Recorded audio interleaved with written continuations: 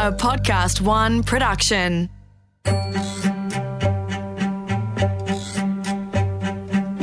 You're listening to Crappy to Happy with Tiff and Cass. Today we're going to talk about healthy relationships because I find they are the most important thing to feeling well and how you make decisions in your life and feel positive. It really does affect your positivity. And we were talking in a previous episode about how emotions are contagious. Yeah. And so I know for me, work relationships, friends, my marriage, my relationship with my son, you know, there are good relationships, bad relationships, and a bad relationship can really affect all corners of your life, can't they? Yeah, for sure. And, you know, I think we all know that as humans we are hardwired for connection. It's in our DNA to belong to a community. It was our very survival dependent on it. So we are really from birth, I mean, if you want to go back from birth, we can't survive. We're the only species, really, the only mammal that we can't survive without a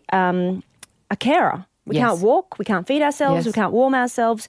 So we literally need to belong. It means life or death to us.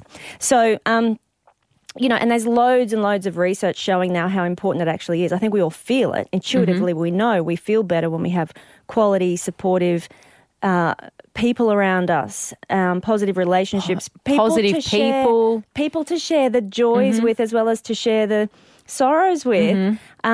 But it actually really is crucial to our health and our happiness, and there's lots of research that supports that now. Really, it's fundamental. It is fundamental, and I do find that if I'm a little bit off with a friend or with a relationship, it does seep into everything, into my work, my productivity, my motivation. It's everything. Yeah, and we talked previously about resilience, and one thing I think we didn't even touch on in that resilience episode is the importance of the social connections to help you to manage the stresses of life. Having those supportive social networks can really make the difference to how you handle the ups and downs. And we see that all the time in TIFXO in our community. We have the best community. Thousands and thousands of men and women. They all have goals and they all have relationships outside of that community, but that support of those relationships get them to their goals, whether it's weight loss or conditioning or maybe it's a mindset goal that they have. We see time and time again them achieving those goals because of the support and those relationships. The support, the encouragement, the accountability even.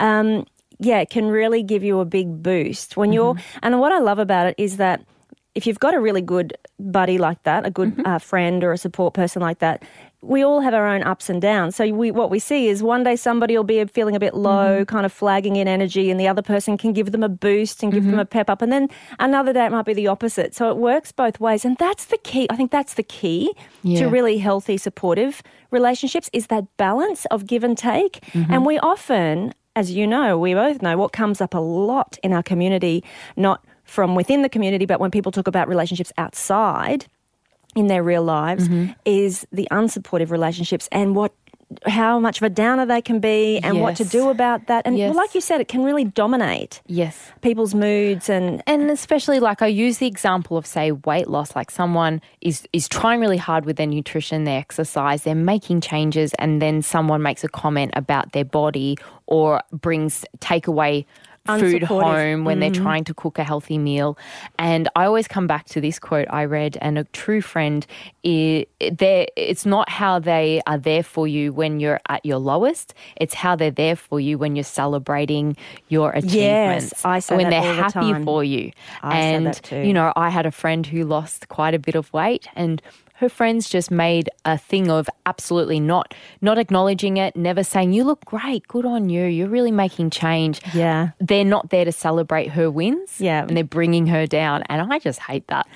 It's really interesting. Yeah. It can be quite indicative of the quality of a relationship, can't it? Because oftentimes the people that are close to you, the people that see you all the time and who know you well, they're not often your biggest fans when it comes to the successes in life. They're not always the ones who are cheering you on when you achieve good things.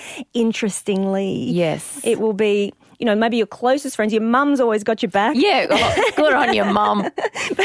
And your best friends, but other people, they tend to be a bit quieter. But then they're there when you fall apart. They're like, they want to pick you up. And you're in the gutter, and they're like, oh, we'll help you now. But when you're being a success, it's a lot harder. And I use this term, and I share this a lot. It's a Buddhist term called mudita, and it literally means sympathetic joy, and it means being happy for somebody else's happiness. And so there's this practice in Buddhism we cultivate. Not that I'm Buddhist, but in the Buddhist philosophy tradition and meditation and mindfulness, it's cultivating that capacity to be happy for other people's happiness and happy for other people's success, because it's human nature to maybe get a little bit envious or to maybe feel a bit of what about me, and if somebody else is achieving happiness and success, and you're not. But it's a real, it's a quality of a true friend to be able to go beyond that and actually say, well, good for you. I know, really happy for you. Yeah. Love seeing your success. And we love, how much do we love having those people around us? Yeah, 100%. Yeah. It's so important. So let's all be that person. Yeah, let's be that person. And if you're an empowered, confident person, then you can empower and instill confidence in other people. So you have to invest in that in yourself. We all know how important it is to stay connected and have good relationships, but what's some of the science around this?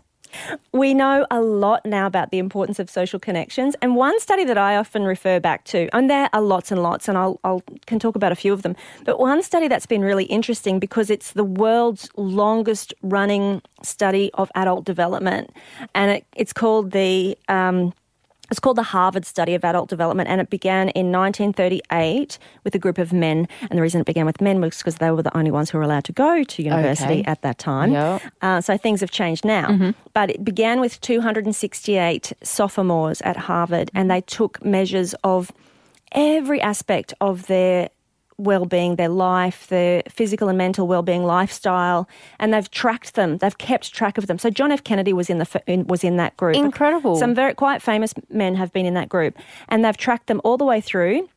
And then later in the 70s, they added a control group in with another group of Boston men, I think. But they have since extended it to include wives and offspring. And the fact that they keep getting funding, I'm pretty sure it's still running now. So what's that, 80 years? Wow. So it certainly was up until a few years ago. It was still running, and they were still pulling research out of it. So they've had to change study directors over time. But anyway, what they found from this study is that the most important predictor of health and longevity and of happiness throughout life was the quality of your relationships. So that includes marriage, friendships, community ties, connections in your community. Fundamentally, that over and above exercise, smoking, drinking, like all of the other lifestyle factors that you would think would affect health and career success and you'd never fame. Think that. Not in You'd terms always of health go to and lifestyle. Smoking or, over and above alcohol and drinking and smoking, relationships. Really fascinating. I really hope that they can continue that for a really long time, because they will never replicate it. It's amazing. So if we're talking about relationships being the number one factor to living a long, happy life. And there's reasons for that too as well. So, and there's been other studies looking specifically at the impacts of your social connections and your health. One study found that the risk of death with people with fewer social ties was twice as high as those with more social ties. They sort of evaluate the quality and the quantity of people's relationships, and then their mortality risk, basically. People who are more isolated, have lower quality relationships or lower quality social ties, are at greater risk of cardiovascular disease, high blood pressure, cancer. They have slower to heal from illnesses and wounds. Like it directly affects your physical health in many ways. And then loneliness. Really, it's a killer. Loneliness kills people. So they That's say. So sad. Well, yeah, it's important, isn't it? Yeah, it's so important. And I was just thinking about my grandfather. He's 95 and he's in care, and he was in palliative care earlier last year, and he made a comeback. He was kicked out of palliative care. This is Ken, Grandpa Ken? Yeah, Ken was kicked out of palliative care, dying, and moved into a home. And he was taken off all his medication and made such a comeback, and he's doing really well. Wow. But one thing my grandfather has always done, he's such a great socializer. Yeah. He has friends that visit him every day. He's made friends in his home. He's so fantastic like that. And I do think that's keeping him going. Like when he was at his lowest, he was isolated. But I have seen evidence of that at 95. That's amazing. He's amazing, your granddad. He is. He's amazing. So, it is important. And talking about the health and the happiness of your relationships, then how do you know if you are in a relationship that isn't serving you or, perhaps could be a bit toxic? How can you identify that? Toxic. The whole topic of toxic relationships comes up so often as well, because it isn't quantity of relationships, it's quality. Mm-hmm. It's that mutually supportive, committed connection. And as you grow and you get older, you tend to have less friends, don't you? But higher or is quality, that just me? hopefully. Am I just revealing something about myself? But I mean, I used to have heaps and heaps of friends, but now I have less friends, but better quality. Less but better. Yeah. I think that's pretty normal. Yeah. I mean, I don't know what the science is, but I dare say that as we grow up and move on, I mean, we tend to make friends in school and we go to university and make friends at work. And as we move on and we couple up and get married or we have kids, well, life just often goes in different directions. You haven't got time for anyone who hasn't. The time that we have available for those friendships often diminishes, so that can be a problem. But also, we just move in different directions, or we move physically. Yes, physically move. I've not lost friends, but I have had friendships sort of fizzle out because I've physically moved interstate, and it's just hard to sustain. Difficult. We've got social media that helps with that now, but it's not the same. It's not the same, is it? And could you mistake social media friendships for real friendships? I think people do.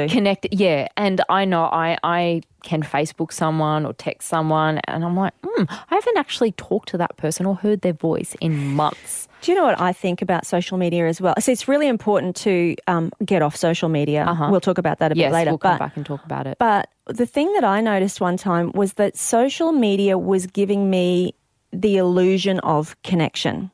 Like I realised that I felt like I was keeping up with all these people. Like I get that hit of, I can see what you're doing. I can see how your kids are growing up, and I can sort of keep up with your life, and you feel like you're connected. But when you actually get face to face with somebody and you realise how much of their lives that you actually are not privy to because it's not on social media. And you've said it time and time again, you're keeping up with their highlight reel, not with their low light. So yeah, exactly. So coming back to acknowledging relationships. Difficult relationships. Yeah. How do you know?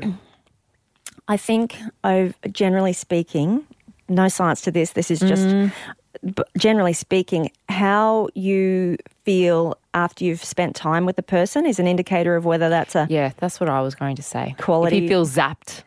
Or uplifted. We all know if you spend time with people, everybody has their ups and downs. Mm-hmm. But occasionally you'll have that person in your life, and we hear this often. We've all experienced this. That person who is constantly on a downer, or they never really have anything nice to say. Or they're all about themselves. All about and themselves. You're always giving or coaching or trying to help them, and they're never there for you. And we don't want to...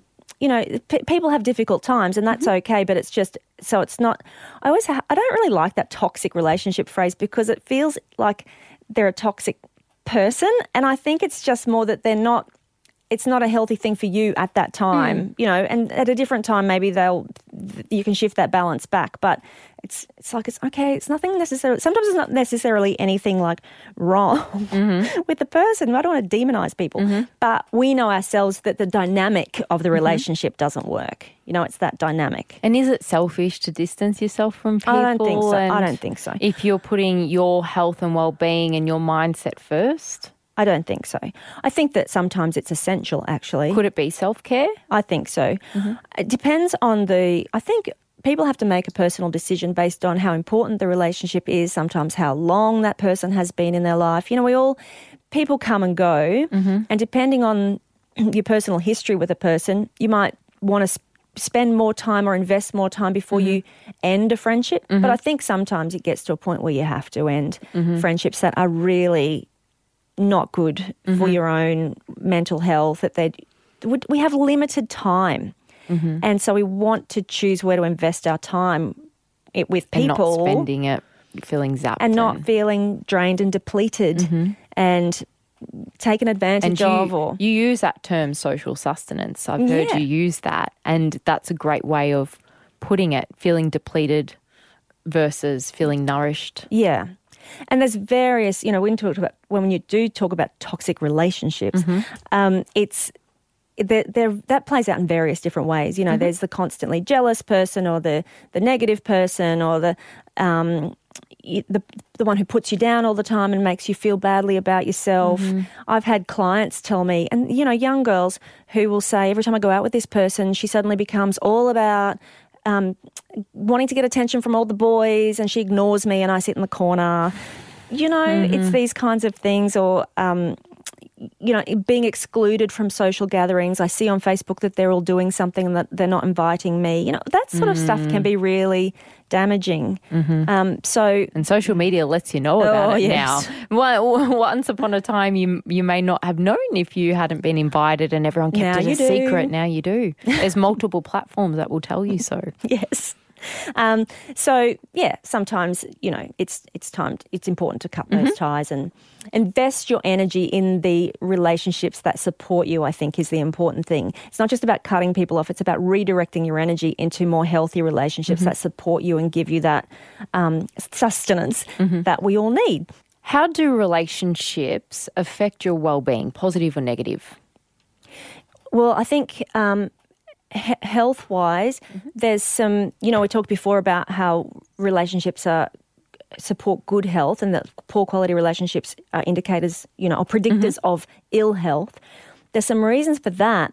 And so one of them is that the actual stress, for example, if you're in an unhappy marriage, and there's a lot of studies about marriage, but if you're in an unhappy marriage or you have a really chronically stressful relationship, then we know that chronic stress affects your physical health. So sometimes it is just that stress on your immune system and all of that stuff that we already know about stress. So there's that very direct relationship. Another aspect is actually the social contagion effect. So the fact that we sort of, when we're in a group, we tend to behave like the group. And sometimes the group that we associate with, they might engage in some really unhealthy behaviors. I see this all the time in the community. Food, alcohol, stuff that doesn't support a healthy lifestyle. But if that's your social circle, if that's the group that you're running in, that will have a very direct effect on your own health as well. I've seen that time and time again in the community. For example, if someone's trying to eat healthily and they go to someone's house for dinner and they're sabotaged by that person saying, we're having pizzas. They're like, I told you I'm trying really hard. Can't we make healthy pizzas? Or can't I bring a salad as well? So there's two options. And they feel completely like they feel that they have to eat the pizza because they're outnumbered by people who want to eat pizza. And not always going out to friends. Often it's partner bringing it in. Yes, and partners bringing fast food bringing home. In the 2-litre soft drink and the family pizza deal. Oh, why don't we sit down and watch a movie? Let's just get takeaway. Yeah, I really was going to exercise now. I was going to put on a video and do a video at home. No, let's just watch TV and relax. I'm sitting down, do it. Like that's it. That's the social contagion, and that can be really, can impact your health and your psychological health and your emotional health also, because you feel unsupported. Yeah, and also I think it does affect relationships. Do affect your goals in life in terms of I had a really bad boss, and instead of knowing how to deal with that relationship in terms of perhaps expressing or whatever, I just quit my job, and that affected everything.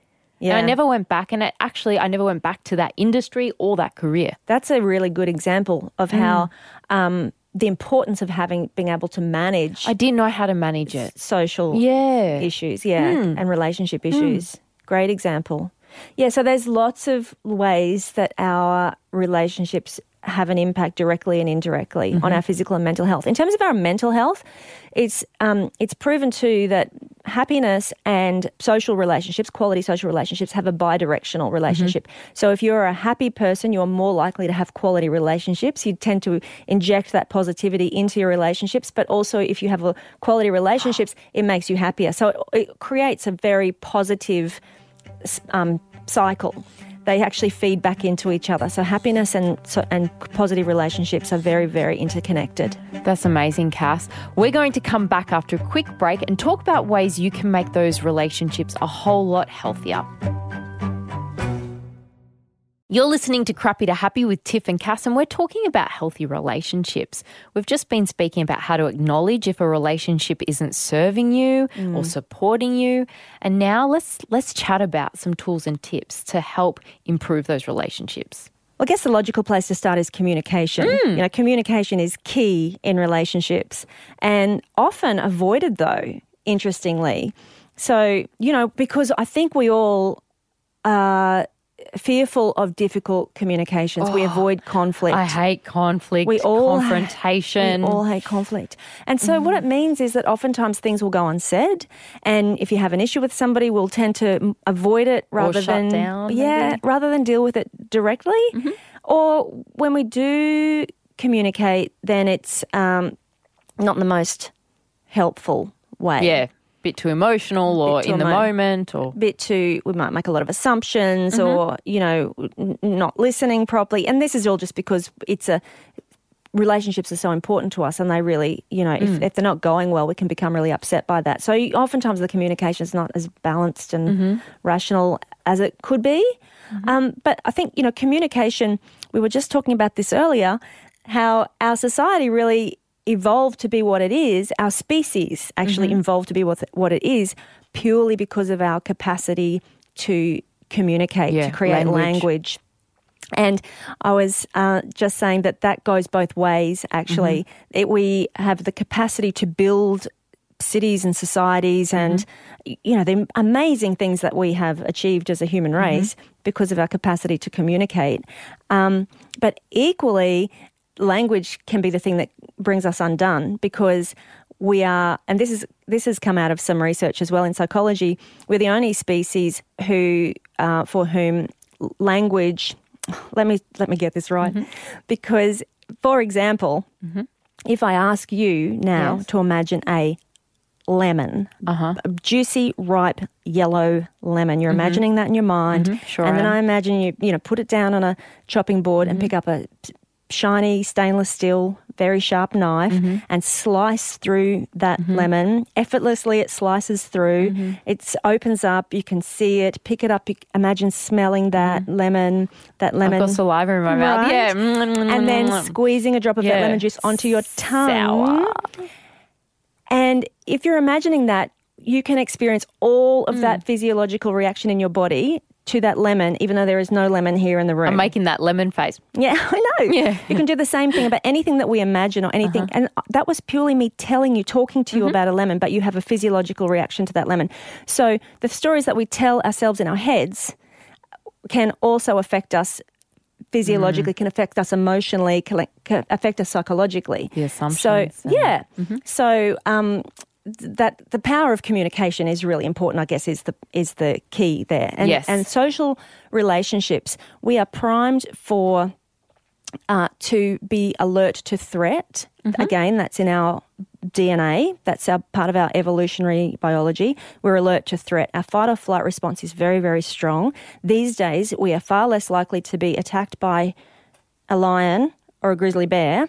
But what we perceive to be threatening is social threat often, social hostility, conflict, being judged by other people, being perceived in a negative way, by other people. So this sets... And it can just be a text or it can be a comment. We can be the stories we make up in our head and it sets off that fight or flight response. So we've got to be really, when we talk about relationships, we've got to be really aware of all of this stuff that we often just are doing to ourselves and the way our body is responding to assumptions and the stories we tell. I had an example of this week. I reached out to one of my best friends. She said, let's catch up. I said, it's difficult. I've broken my ankle. I can't walk.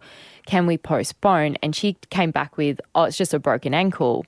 And I was really offended because it's affected my work. I can't pick up the baby. I can't weight bear. I can't drive. And then I was stewing on this for a couple of days, and then I text back and, are you okay? I just asked, are you okay? And she was actually going through, her other friend, they had cancer and she was going through that. And so she meant it's just a broken bone. It's not life-threatening. That's what she was meaning. I completely understood. We missed each other on a note and we're fine. But I had assumed, oh, she's attacking me. She thinks I'm weak. She thinks I'm being a princess about this, you know? And isn't that also indicative of the problem with text-based communication? Text and everything. And we both got kids. She's got lots of kids. And it was just like texting, Facebooking. We haven't spoken on the phone, but, you know, a quick chat on the phone. And I was like, oh my gosh, she's going through so much at the moment. Yeah. It is, yeah. That's such a good example, because we've all had that experience of reading a text or having something come up and immediately jumping to a conclusion, immediately having an emotional reaction and reading all sorts of things into something that oftentimes doesn't exist. And a simple conversation, a face-to-face or a phone, actual pick up the phone conversation would clear up so many. And it's all tonality and all of that. Yeah. So communication, I think the point is that actually getting face-to-face with people is and so important. Talking to people is really important. Even when it's hard. Even when it's hard, but not even when there's a conflict, just to build and connect those relationships, to not allow all of the communication to always be online. But we so often just a quick Facebook message or a text message or an email. I'm feeling so guilty. I've got some pure online friends at the moment. Same. With the baby, I've got to pick up my game. Yeah, but don't feel guilty. That's mother guilt, Tiff. Okay, that's another topic. Okay.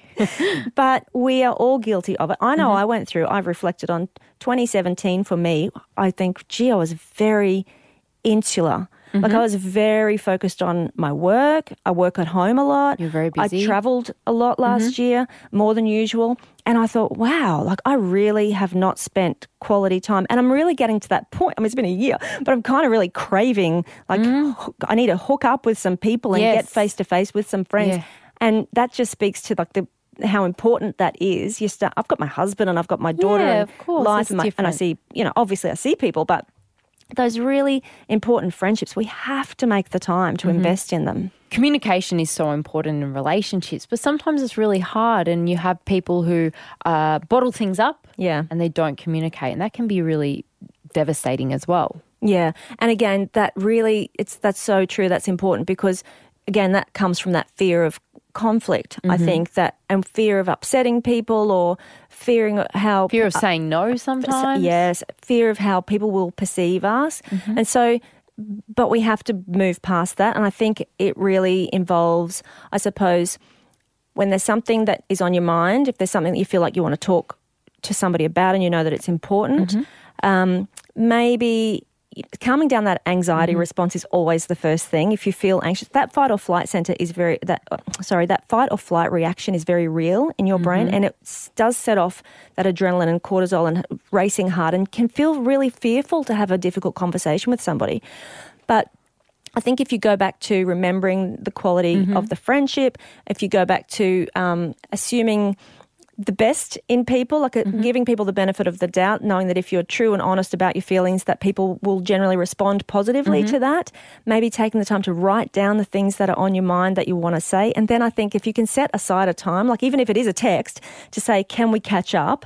Or set it up that there's some things that I wanted to talk to you about, so that, everybody comes to that conversation prepared, and able to have an honest conversation. It can be really difficult, but it's an important skill to develop. I think another thing to keep in mind is that we're very egocentric, and that's just part of the human condition. That's not an insult to anybody. We are very much, the stories that we tell ourselves all day long are all about me, the story of me, my life, how things affect my problems. Me. And we will often take things very personally, even if they're not about us, like even if it's not about me. So sometimes being able to take that ego for want of a better word, out of it and looking at the situation a little bit more impartially. And I think also just acknowledging that everybody's got their own stuff going on. Like most people are walking around in the world thinking about themselves and their issues and their problems and everything that's on their plate.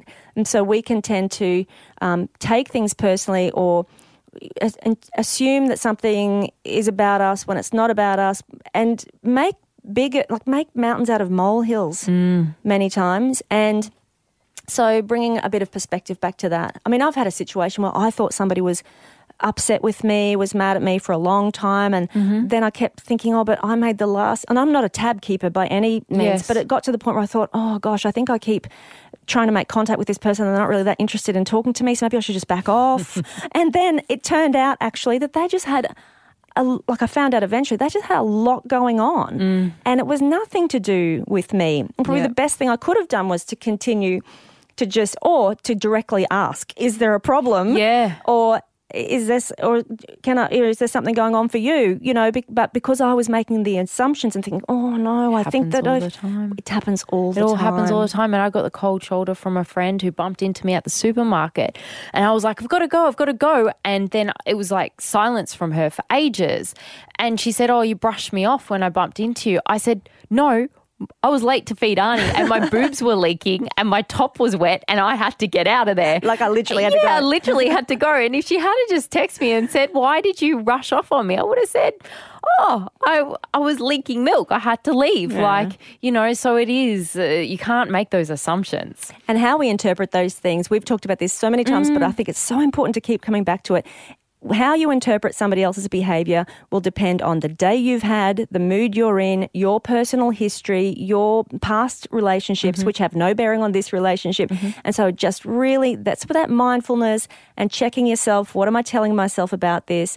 And if it, oftentimes, there's no truth to the story, but it's worth asking the question. It is. And having the conversation. Get the whole story. What if you want to say something to someone, but you're really terrified of their response and what they might think of you? Well, I think that, first of all, you'd have to wonder about the quality of the relationship. If you're genuinely frightened of how somebody will respond to you telling the truth, to speaking the truth, then what's the dynamic going on there? But the other thing, I guess, is to tell them, to say, I want to bring this up with you, but I'm actually a bit concerned about how you're going to respond. And that might be because in the past you've reacted badly. When I've tried to tell you something that's been difficult, I haven't had the best response from you. So therefore, I think it's important that we have this conversation, but I've got to be honest, I'm really wondering how this is going to go. That's a good one for marriage. Yeah, good one for marriage. Yeah. And it puts the onus back on that person because more than likely they're going to say, no, don't be ridiculous. Tell me what's on your mind. I want to hear. And then you've basically set it up that if they react badly, I always say that to people, like set the ground rules when things are calm. Like when there's not something to talk about, you can say, look, when we have these conversations, is it okay if this is what I've experienced in the past with you. Sometimes you get a little bit sensitive or sometimes you react really badly. And I wouldn't use the word badly. Defensive. But is it okay if I pull you up when you do this thing or if I start to notice this thing?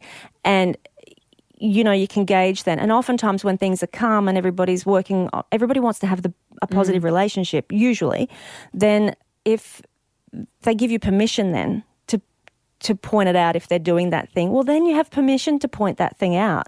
And so... Then you're not nagging, then you're not, and then having a go. When you point something out to somebody or you bring something up with somebody in advance and you ask permission, can I tell you I do this with my husband actually, okay, well, sometimes when I do this, you react like this and I want to be able to bring these things up. And he says, if he says, okay, no, all good, I get that. Yeah, I can see I've done that sometimes. So you just tell me.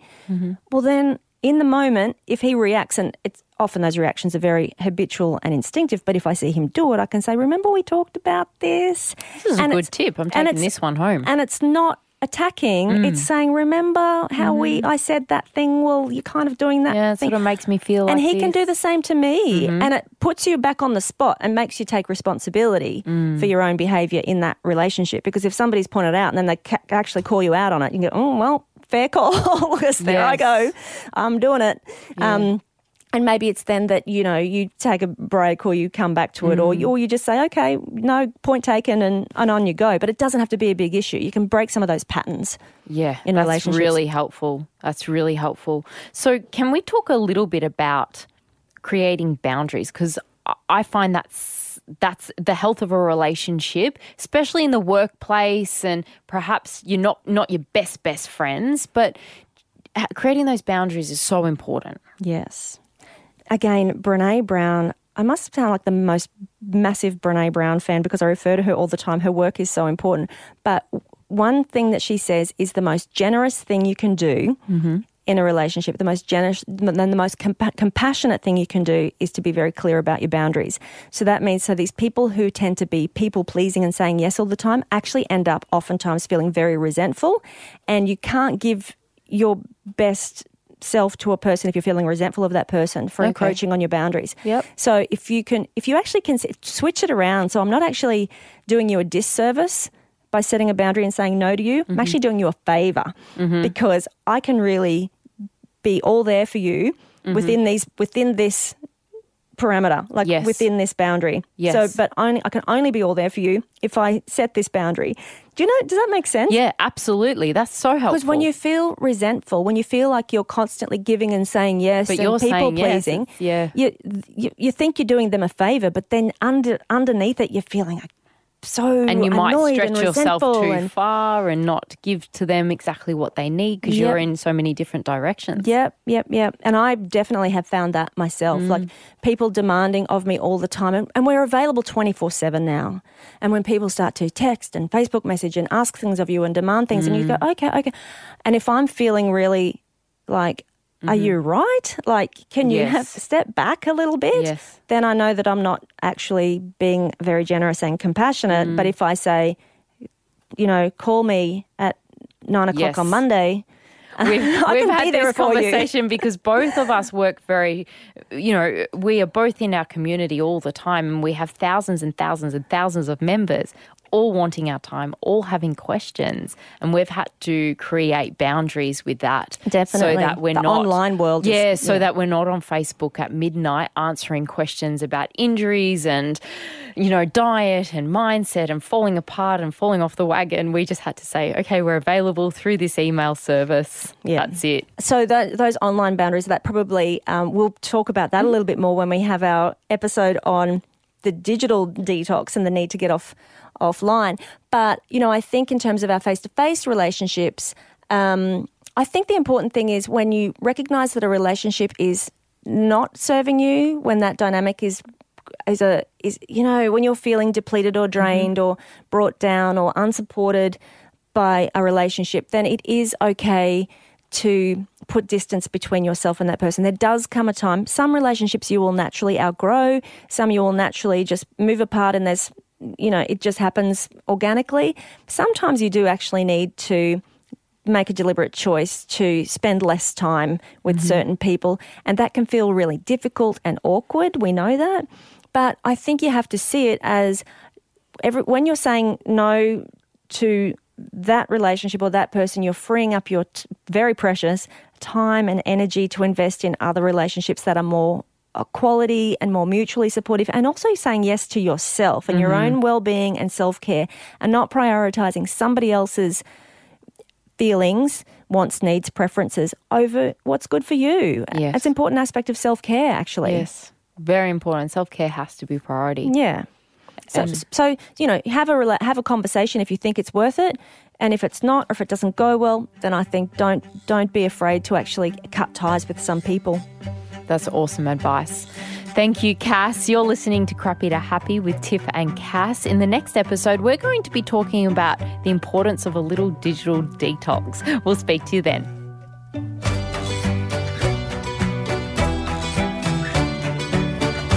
Crappy to Happy is recorded in the Podcast One studios. Produced by Dave Zwolensky. Audio production by Darcy Thompson. For more episodes and to check out other great podcasts, go to podcastone.com.au or download the app.